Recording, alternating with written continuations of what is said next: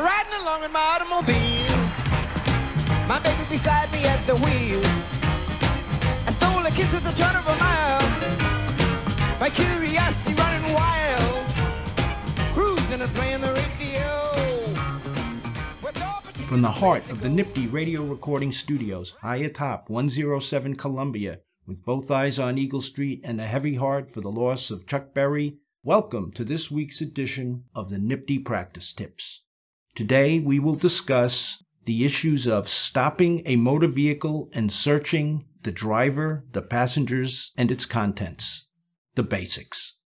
When law enforcement officers stop a vehicle, they must have reasonable suspicion to believe a crime is about to, or has been committed by someone in the vehicle, or that law enforcement officer possesses probable cause to believe that the driver has committed a VTL violation.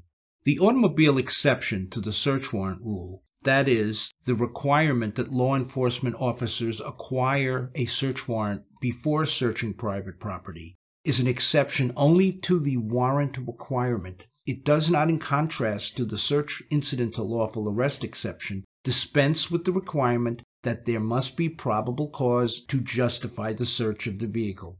Two considerations have generally been cited as justifying this exception to the car search warrant rule. That is, number one, the reduced expectation of privacy associated with automobiles and their inherent mobility, which often makes it impractical to obtain a warrant.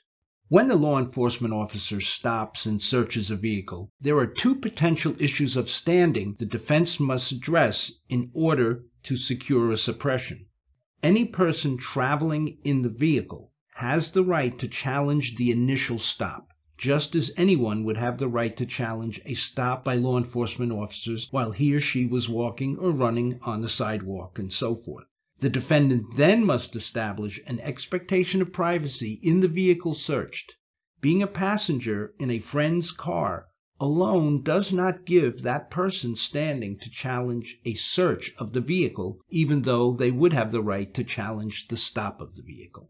The parameters within which law enforcement officers must operate to search a vehicle and its contents, including closed containers, was established in People v. Belton, the 1982 edition of the many Belton decisions, and then in People v. Langen 1 year later.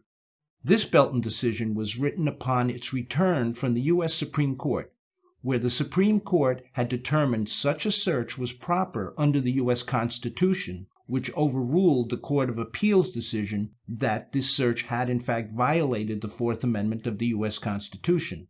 This final Belton decision addressed the application of the New York State Constitution to the issue.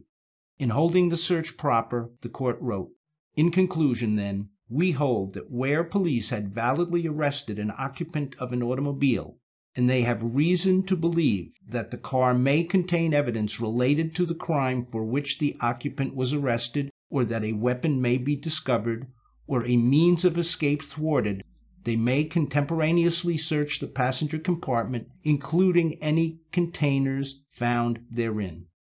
The search of defendant's jacket as it lay on the back seat was therefore proper, and the evidence seized admissible." Subsequently, the appellate courts have determined that under the right circumstances, the automobile exception that justifies the search of closed containers within the vehicle includes officers going into the trunk of the vehicle and the closed containers within the trunk as well. In Arizona v. Gant, in 2009, the U.S. Supreme Court held that its decision in New York v. Belton did not authorize a full-blown search of a vehicle as a search incident to lawful arrest when a defendant is arrested in that vehicle. There must be some additional basis to justify such on-the-scene searches. In reading this decision, it is clear that the New York courts had been interpreting Belton in accord with this decision in Gant, and that in fact the Gant decision had little practical effect on the New York decisional law dealing with these issues. When the police are in a position or vantage point where they have a legal right to be, they also have the right to use a flashlight to illuminate an area of the car that would normally be visible to the eye. Once legally stopped, the law enforcement officers have the right to order the occupants from the vehicle or to open the doors as a proper safety precaution. The safety of law enforcement officers is always a key issue that justifies police intrusion on civilians, especially when dealing with motor vehicles. The Court of Appeals approved in People v. Mundo in 2002 the limited search of a car when law enforcement officers had reasonable belief that a weapon was located within the vehicle and presented an actual and specific danger to their safety. In this case, the police searched for the gun, which led to the recovery of drugs. The limited search was found to be proper under the facts of the case. For the case law authority for the many issues we've discussed today, please be sure to read this nifty practice tip, which contains all of the case sites, as well as the expanded comprehensive memo titled Search of Motor Vehicles and Closed Containers in the Vehicle. Our thanks as always to our crack producer, Jonathan Marconi Crispino. To all of you, be well and stay ready, my friends.